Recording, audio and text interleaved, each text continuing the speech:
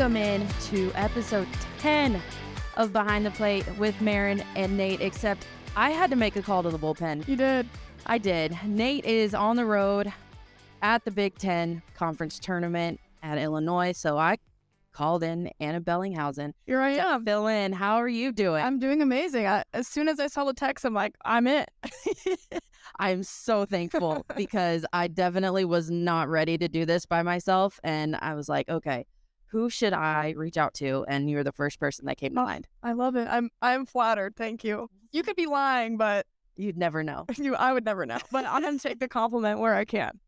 Awesome. Well, are you ready to talk softball today? Yeah, it's the best time of year, really. Mayhem is upon us. Yes. Mayhem. I think we titled our last episode that, but it's true. I've been listening to all the other softball podcasts on my way in this morning, and I'm just so excited. The Big Ten tournament has started. Nebraska got a 4 seed, so they've got a first round bye. So by the time this episode is live for everyone to listen, Nebraska will have an opponent. We just don't know who between Wisconsin and Illinois. But we need to talk about last weekend because I was disappointed. Yep. I was very disappointed. I thought Nebraska had a prime opportunity to secure themselves maybe even the 3 seed. Right. And as soon as Friday night happened and they lost 2-1, I felt kind of deflated. And I thought, man, I hope they come back from this somehow. And they did on Saturday with a win on senior day. Courtney Wallace pitched in all 3 games. She's a stud. Yeah. So I just feel, and then Sunday they lose. And Ohio State was a team coming in on the bubble. And I kept saying that last week. They're on the bubble. They were playing for their lives because if they lose that series, they're done. I don't think Ohio State even winning a couple games in the conference tournament would get them into the NCAA tournament, but winning that series, it helped their RPI.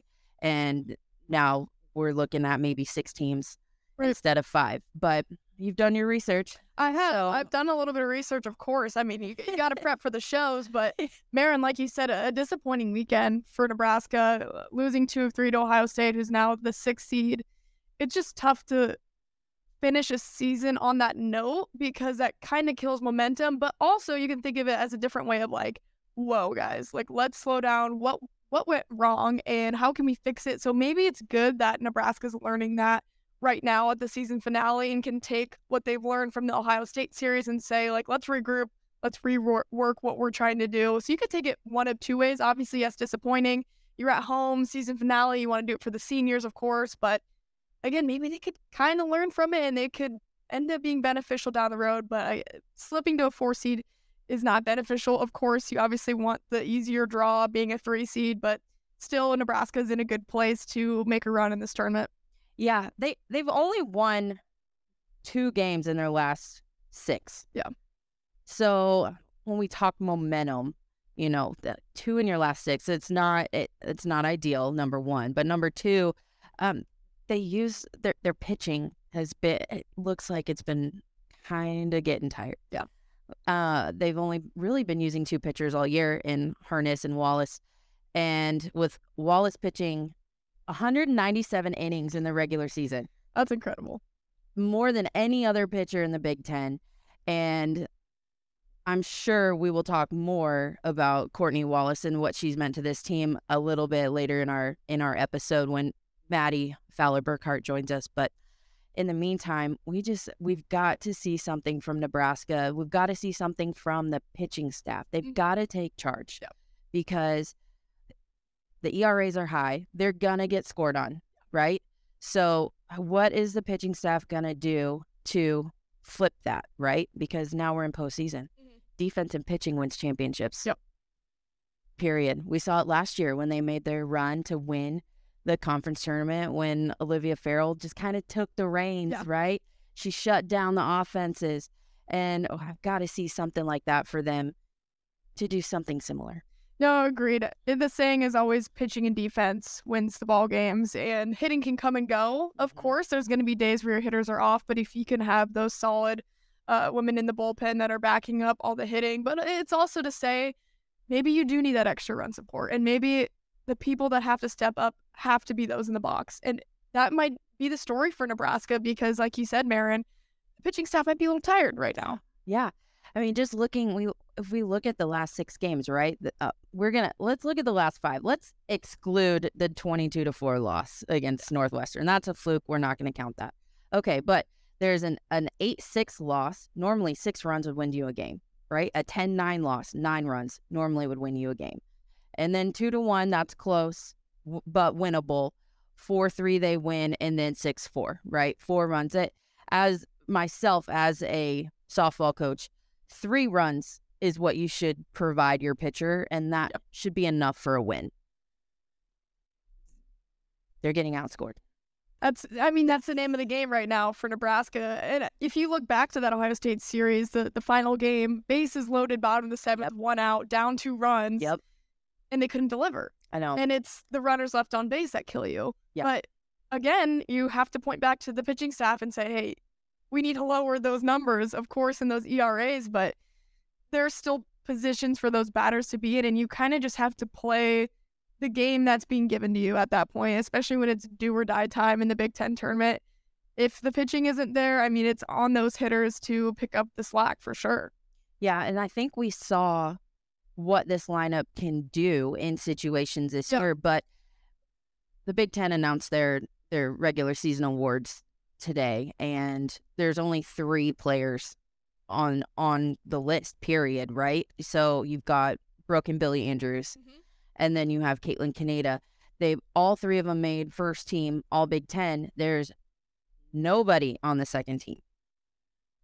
That's interesting because it feels like there's a gap, right? And it's saying, okay, up and down this lineup, you only think these 3 players are making the highest impact possible, but not 1 through 9 or not every single pitcher or whatever maybe the scenario there with what side they're on. But still, it feels like maybe a talent gap that's seen. And it's not to say that there's other people that couldn't be on that list. Right. Of course, there's a small group of people that vote on those, and you can't take that into consideration. And if anything, if you're not on that list, it should put a chip on your shoulder and say, okay, well, I'm going to show you what I can do in this Big Ten tournament, because those don't matter when you really think about it. But it's still nice, obviously, to get that recognition. And we brought it up already, but Courtney Wallace not being on that list, it's easy to make an argument for her to be on there. Right, so right. There's a lot of things and factors that go into it, but at the end of the day, you can't let that group of people that votes on those dictate how you think you should be playing this Big Ten tournament. Again, it's got to be a chip on your shoulder moment, and Courtney Wallace has to go in with that too, because she's such a big part of this Nebraska team.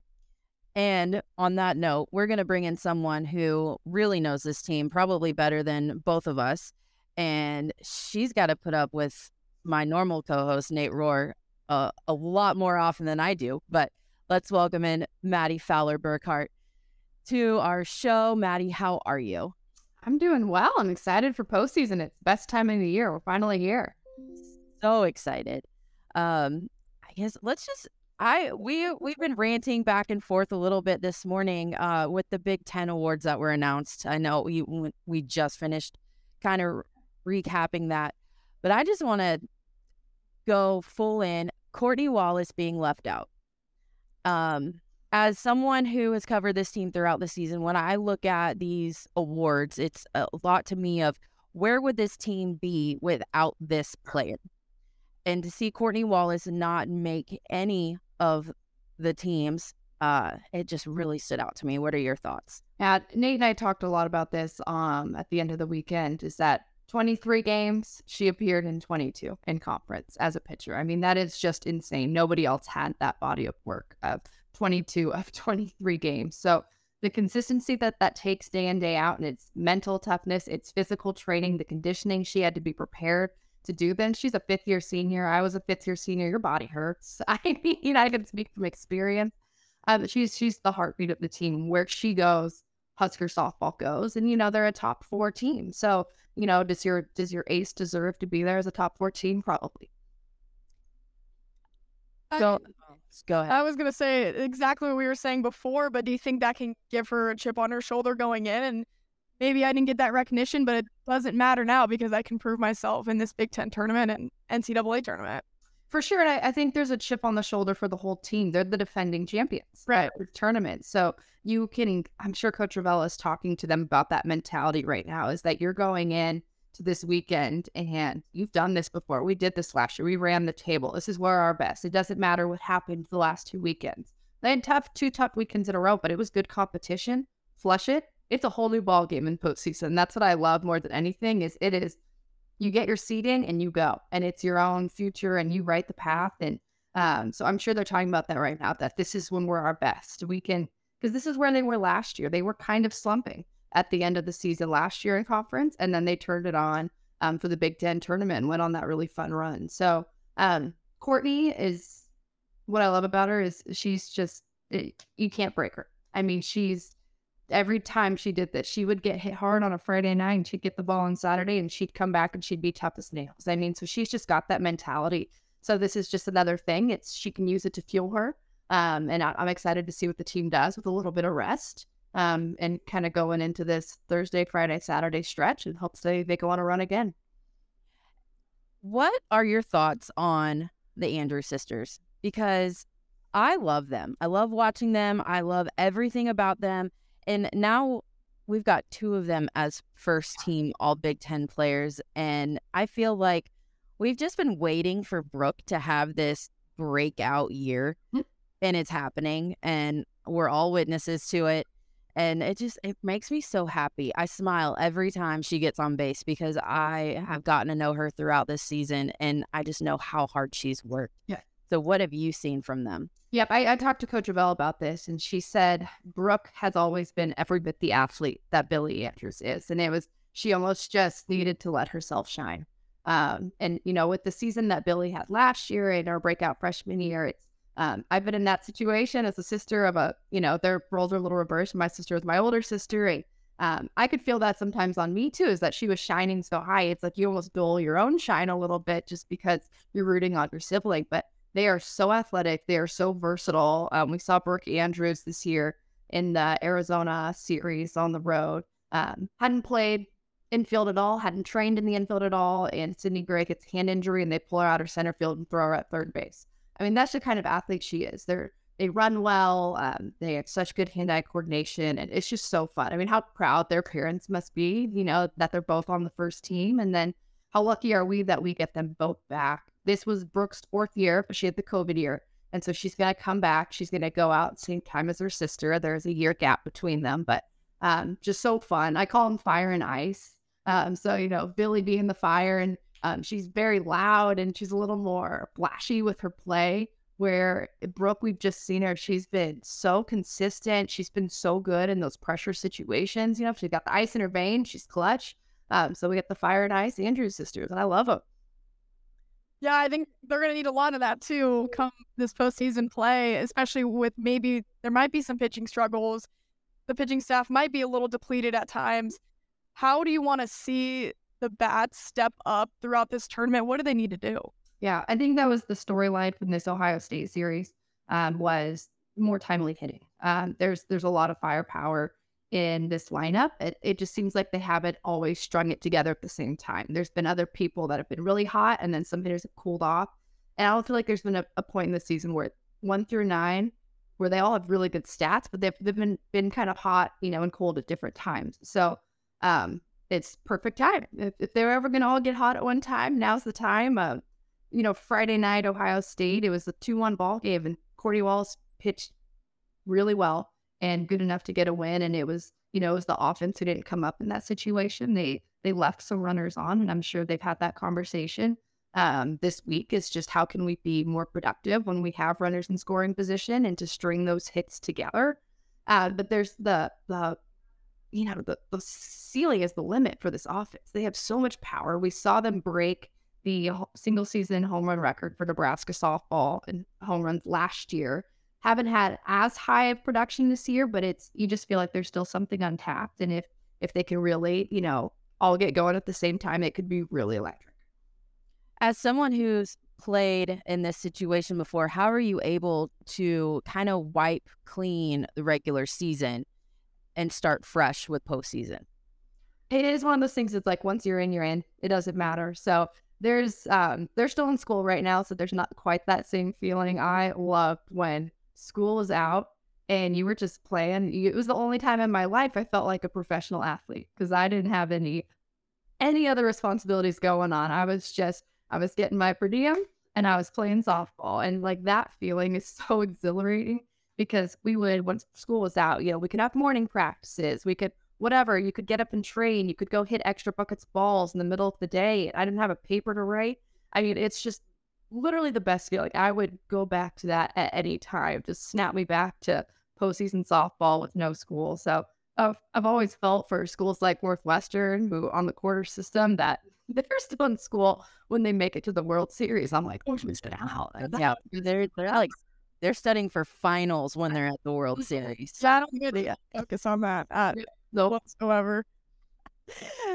So let's kind of talk about the Big Ten in general. I think we've talked in depth on Nebraska, but there is a possibility that we're looking at having an NCAA tournament this year without Michigan.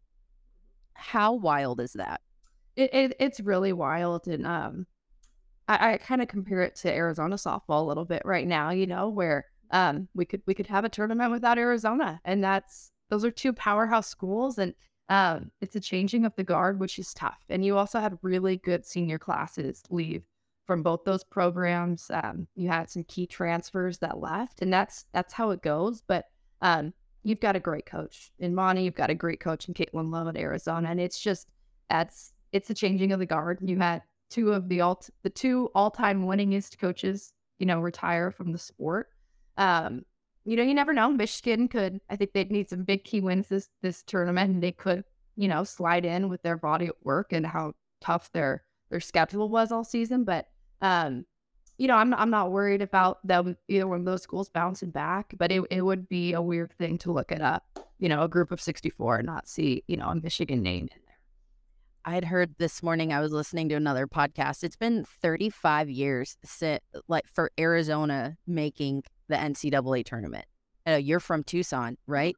Yeah. Arizona softball filling up Rita is magical. It's an atmosphere that is unlike any other, and to not have postseason softball besides them hosting the first ever Pac-12 tournament, which is exciting in itself. But to imagine Rita not having postseason softball is just, it just makes me kind of sad. Well, it just shows you the parity of the sport right now, too. I mean, there are just so many good ball clubs. The Pac-12 is stacked this year, Big Ten, just so many new faces that are coming in and making a name for themselves. So it's good for the sport, ultimately, that it's not the days of old where you had two programs who were running the table and that was it. But I'm also freaked out with UCLA coming to, the Big Ten, that we're not going to get that UCLA-Arizona matchup every year. That is bizarre because that is what I grew up on, and that is what I lived for growing up with going to Arizona softball games. Yeah, they've got to keep that in the non-conference schedule. I mean, if it's only right to, I feel like, but you gotta keep the rivalries alive. The rivalries alive, I think, overall. A question for me though: who is a sleeper team out of this Big Ten tournament field? That's a good question. The one that worries me is probably Wisconsin because they're on Nebraska's side of the bracket. They just played everyone so close. You look at all of their scores. I mean, it was 1-run ball games here and there. So it feels like they were always knocking on the door. I think they've got a lot of potential. So hopefully they're not, because I want Nebraska to go the distance. So Nebraska fans are rooting for Illinois, is what you're saying, right? I mean, it's only fair. Illinois is playing at home. They should get one win in front of the home crowd.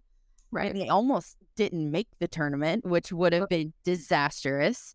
But we're already seeing movement in the conference. Purdue just announced a great change yesterday. So, I mean, how important is it for the Big Ten going next year? The next season will be the last season as we know it, and then UCLA will join. But how important is it for the Big Ten just to really take advantage of this next couple of years with being on TV and making sure people are watching the Big Ten? Yeah, I mean, as much TV coverage as you can get is really important. And we've seen that with some of the brackets in the past years where it's felt like the SEC and ACC do a really good job of with their partnership and getting all of their games are easily accessible. And I think they got rewarded because everybody could watch them on a regular basis. So Big Ten is making investments, and the more that we can make, I think is really important. The tournament is huge to as much hype as you can get around the tournament to get the eyeballs there. It's your last test, and it's your final kind of taste for the committee right before they make those selections. So the more hype you can do, the more games that are on Big Ten, and as these media deals change and stuff, and there's other major networks that are part of the Big Ten package. I mean, any of these national networks, it's really important, and softball fits really well on the TV. I talked to Nate about this, and one of my worries is with how good hitters are these days, the game has extended because we're not seeing these 2-to-1 ball games all the time where you've just got one pitcher. I mean, you're seeing 3 to 4 pitchers a game, and every time you switch a pitcher, it's you get time, minutes go by as you're making those transitions. So the length of the game has expanded a little bit, and that worries me a little bit because I want it to be tight in that 2-hour window, because then it does really well on TV, and it sells really well because that's what people have fallen in love with softball, is because the skill level is so high, and it's quick, and it's fast paced, and this is the best you see. I mean, you don't see the best in college baseball because they get drafted.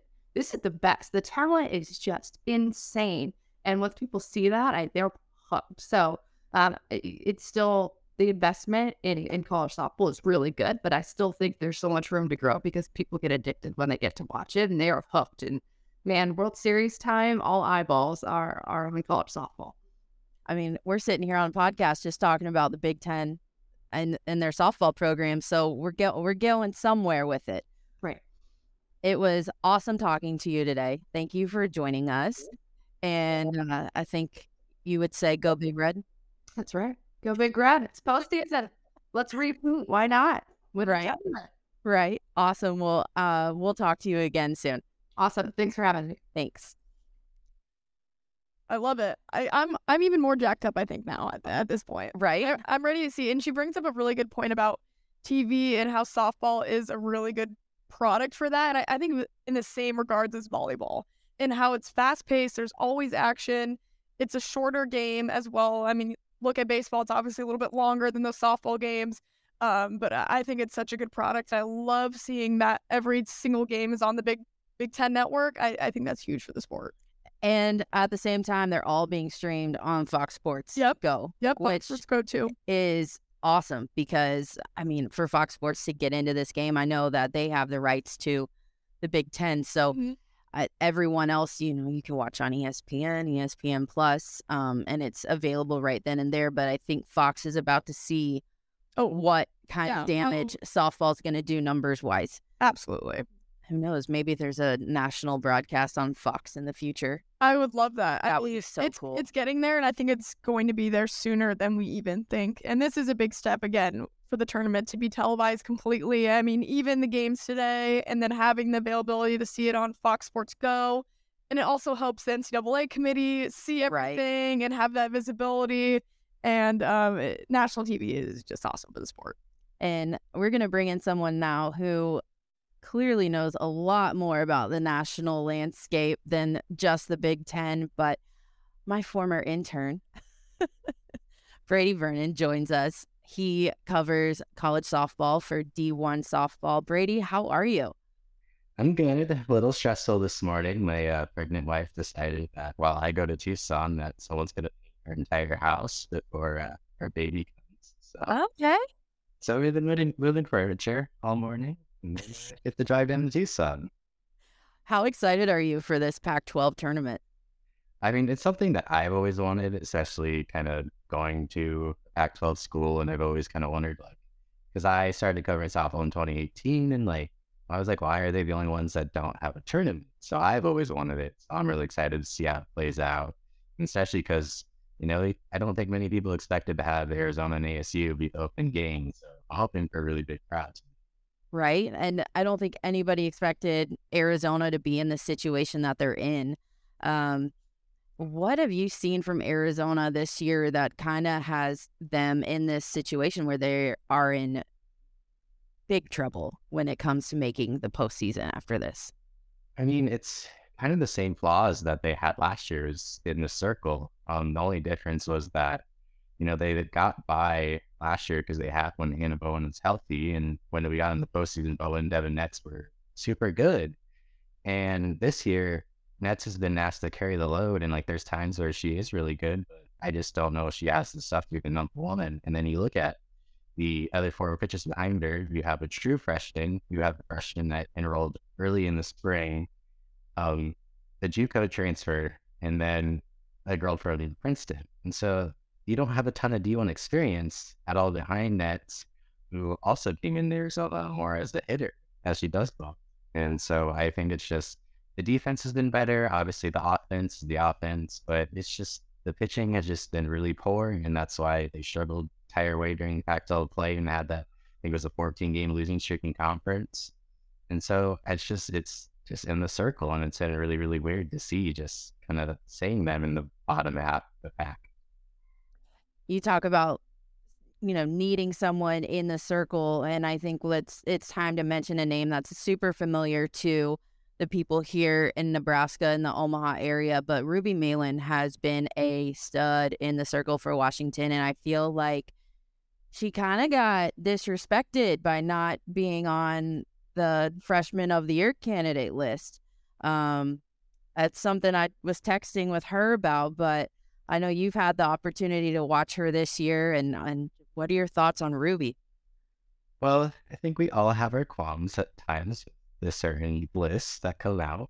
But the first thing with Ruby was I was amazed just how like tall and like lengthy she was like when I saw her in person. Yeah. But I mean, she was asked to step into a really big role, and Heather Parr said even like back in another that like she saw everything that she could for her to be an ace and lead the staff. And she's had to be even a bigger role because, Parr got Lindsay Lopez from ASU, and it just has not worked out in Lindsay. It's handled this far. And so Ruby was very good in the non-conference, and then she had a little bit of a blip when like Pac-12 play started, but that's normal for a freshman. And so it's been really cool to see her down the stretch get even better. And I think that's been the most impressive part is, she's been a freshman, she's been called upon in big spots, and she just continues to improve. And I think that speaks a lot for Washington, especially for a team that has a ton of seniors, because Ruby could very well just be the face of Washington softball by this time next year. That's incredible to think about, a kid from Omaha, No, and the face of out Washington not softball. only coming out of Nebraska, but also doing it so quickly and transitioning from club and high school to college that seamlessly, I think is really impressive because the game speeds up for you so much when you're going through all those levels. And that's really impressive. I mean, that she's been able to make such an impact and just also shows the talent in Nebraska throughout the country. Oh yeah, I'd like to see a little bit more stay in Nebraska, but absolutely. I would. I mean, it's incredible. Imagine, Brady. Imagine this. Imagine if Nebraska kept Nebraska kids in the state, right? Then you're talking about Ruby, Jordy, the Kamenzen twins, Tori Kanishi. I mean, the list goes on and on and on. But imagine what a Nebraska softball team like that would look like. I'm taking that one to a national championship. I'm riding that one all the way, and I would put money on it. But unfortunately, that's not the case. They'll get there, I think, at some point. I think the push for in-state is getting better and better. But I want to ask a question regarding the tournament and the players you have on your roster. Do you take potential or experience if you're trying to build the best team to make the longest NCAA tournament run? Oh, that's a good question. I don't know. Brady, what do you think? I mean, I've always thought just talent kind of trumps everything. Like, Yeah. I mean, I think we see it more in like the bigger sports, especially like football. Like, I think even like Iowa football, like they don't let underclassmen start, which is crazy. Like you saw someone go like the top 15 picks in the NFL draft and he was a backup, but he was also talented. I think freely, you walk the most talented people on the field. And you look at like freshman class around the nation, I think you can see that. Like, you could make the argument that Taryn Burns with top 30 hitter around the nation. You probably could say top one if it wasn't for Skylar Wallace's stretch like lately. And I just think, if you want the best players on the field, like you just got to let them play. And like there's going to be stretches. Like I think like if you even look at someone like at Arizona, like Alex Staggs, like she was kind of thrown in the spot. She wasn't great defensively, but now she's the Pac-12 Defensive Player of the Year and didn't have a single error. So I think getting that experience is valuable. But I mean, if they're talented enough to play on day one, I think you kind of get the best of both. Yeah, I would agree with that. I mean, Yeah. look at Jordy Ball too. Imagine if they didn't put all the trust in her at Oklahoma Right. and seeing what she did and then coming back in the national championship. I mean, she deserved to be in that spot. Yeah, but Oklahoma's that prime example of what you're asking, right? They just fill up on talent. Yes. I mean, a transfer portal is the gift that keeps on giving to them. But Brady, you mentioned Taryn Kern, and I want to hit on Taryn Kern right now because she was just named the Big Ten Freshman of the Year and the Big Ten Player of the Year. She, I believe, still leads the country in home runs. She's just a true freshman that has come in, taken this sport by storm, right? Who would have thought a kid from the Indiana Hoosiers would be talked about to this level? And I know that y'all over at D1, that just my Southern accent just came out in full force just then. But over at D1, y'all have created, by the stats, right? So explain that a little bit, and then can you tell us maybe where Taryn Kern is in that regard? So as much as we want to take credit for it, it was kind of an idea that Tara Henry had to kind of put together stack of partners at 643 charts, who if you watch games on ESPN lately, like they usually have like the heat maps for players and whatnot. But essentially this metric it's trying to remember how many days are in it. WAA. And so it's essentially kind of like WAR in baseball. Okay. It's like what is above replacement, but we asked them to throw in like RPI and strength schedule as well. Kern is, I think, 21st of all players in the nation, and she is she's second amongst hitters only. I do think we want to tweak the model a little bit because it is very pitcher heavy, but obviously pitchers have the ball in their hand way more. And so, yeah, if you go by hitters only, she's the second amongst all just hitters only behind Skylar Wallace. And so essentially what the model is saying is like if you pulled her off of Indiana, they would have 4 less wins. And so one player having that much impact, especially as a freshman, like, and you can make the case it goes further than that, but it's like simple as that. And I think that there's also a few surprises from the Big Ten on this list. I don't think Autumn Pease is a surprise, especially what she's done down the stretch. But she became 4th of everyone in the nation behind only Maddie Penta, Montana Fouts, and Valerie Cagle. And then I don't think many people around the nation like see Penn State, but Bailey Parshall was 13th amongst everyone in the nation. And I think it helps put perspective just like for those teams that, we don't see every day around the nation, your UCLA's, your Oklahoma's, that, there are girls out there that really command more attention for what they're doing for their team single-handedly. And Penn State is on the bubble right now for the tournament. And like, if they didn't have Bailey Parshall, I don't think it would be even close. Yeah, you mentioned that Penn State sitting at a 45 RPI today. They're middle of the pack in the conference, but they got off to a really hot start, struggled in conference play. But like you said, Bailey Parshall, she's just kind of just taken the reins of that team and led them to this point. What are the chances for Penn State, honestly, to make the NCAA tournament? What needs to happen? Going through like all of the bracketology, because I do that, also I do softball.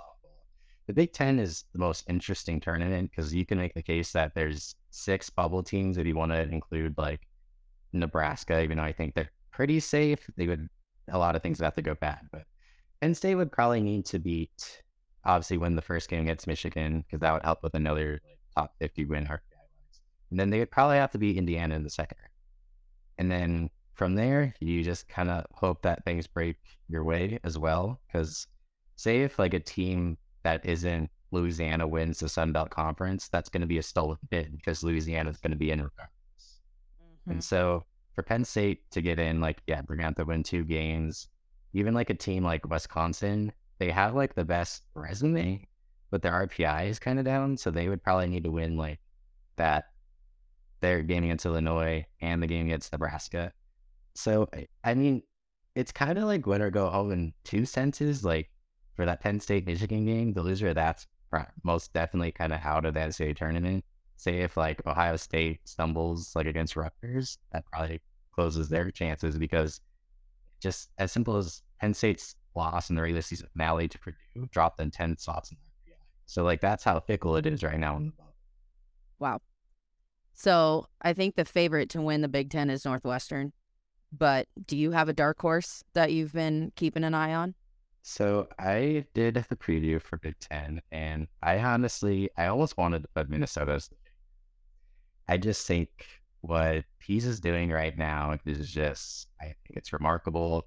And then I mean, we don't really talk about like their offense enough. I think they were coming into postseason like second in doubles and home runs in the conference. And so I just having like, if you get into a pitcher still, like I'm going to want that kind of offense and score like really quickly or just one swing at the bat. And so I think that they got like a good draw too, because like depending on how that Ohio State Rutgers game goes, they're going to get that. And they swept Ohio State pretty easily a couple of weeks ago. They handled Indiana, and I know they got swept by Northwestern, but I mean, that was the opening weekend of conference play. And I don't think Minnesota was playing their best ball then. And part of it is Northwestern's been good. I mean, I think they were stronger last year, which is odd because the metrics love them more this year because of their strength schedule.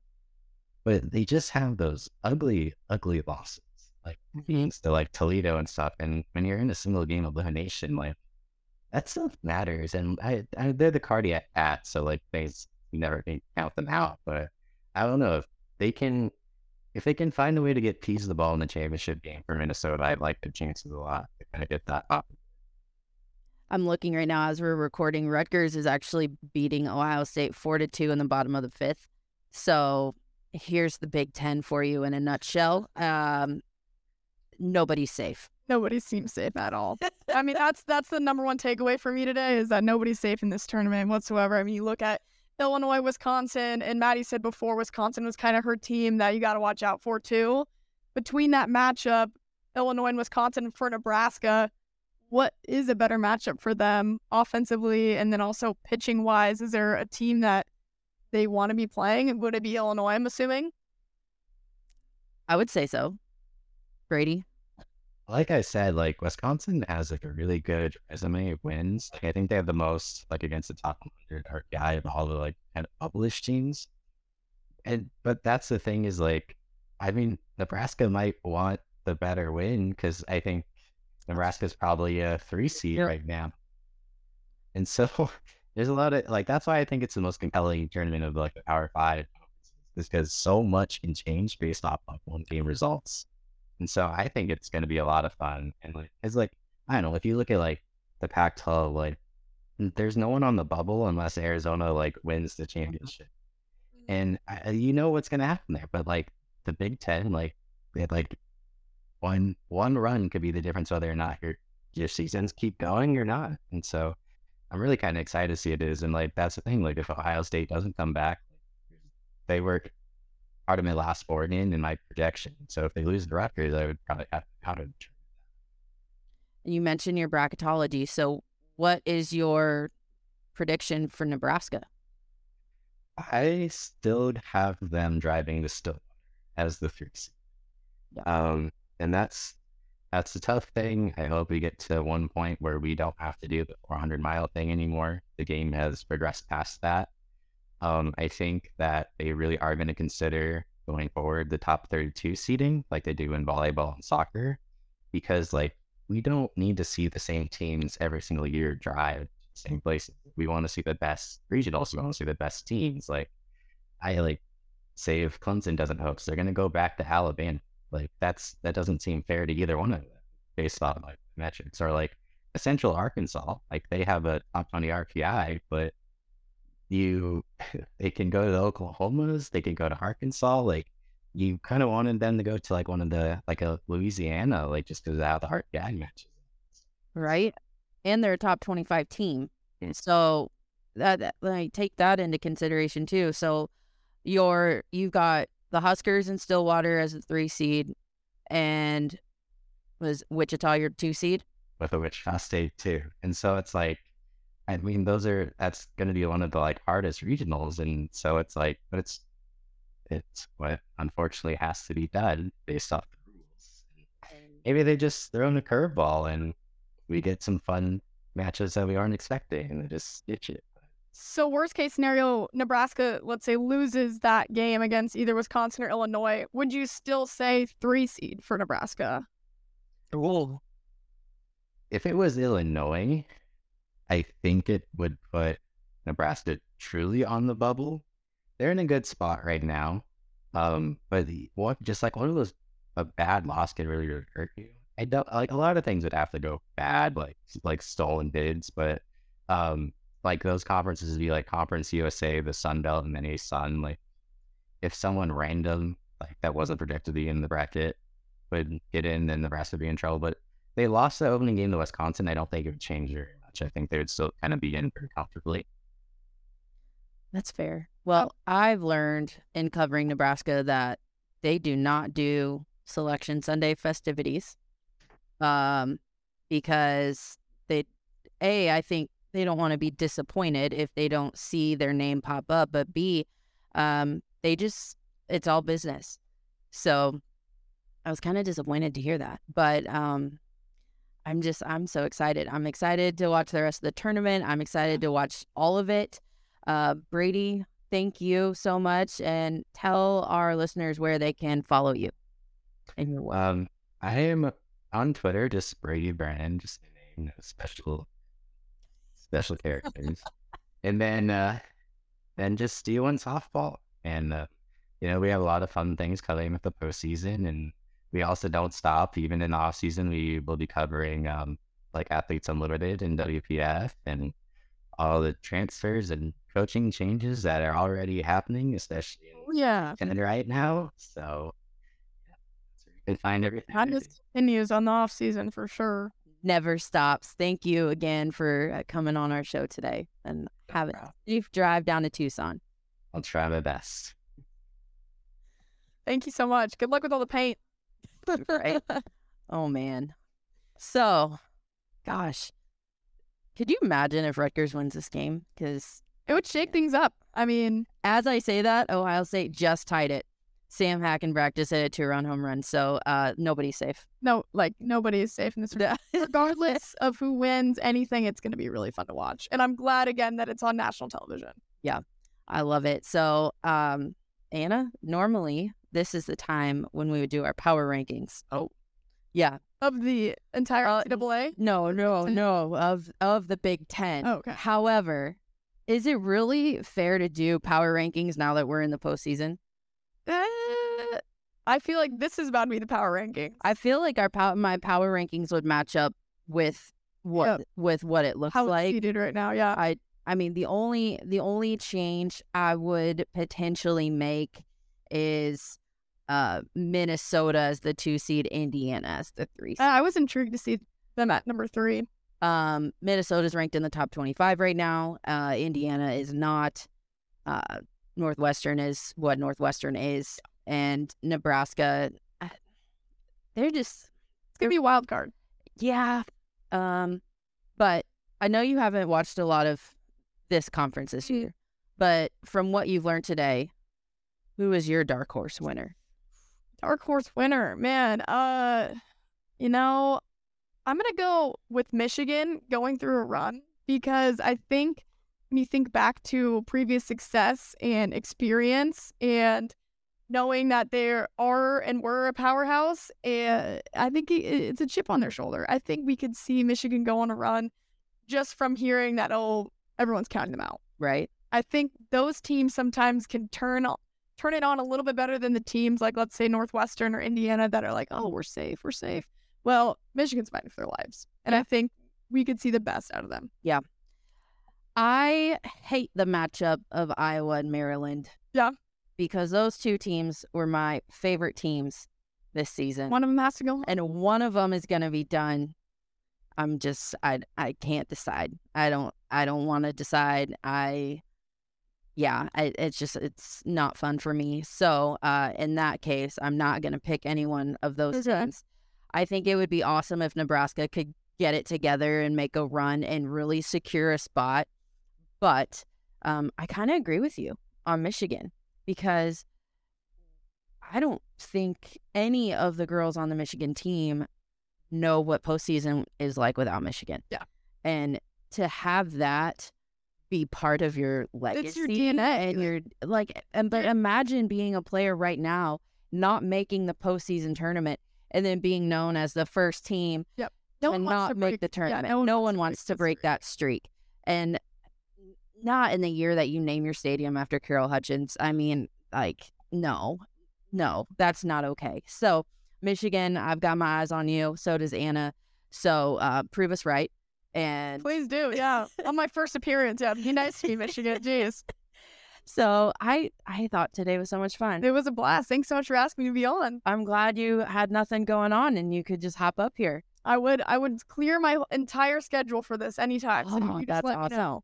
I'll make sure the next time I have to call the bullpen, it's definitely you. So thank you all for listening. If you're watching on YouTube, thanks for being here. And we will talk to you next week, right after Selection Sunday. Nate and I will be back in studio to break down our thoughts and preview what is to come. It's mayhem. Can't wait. Let's do it.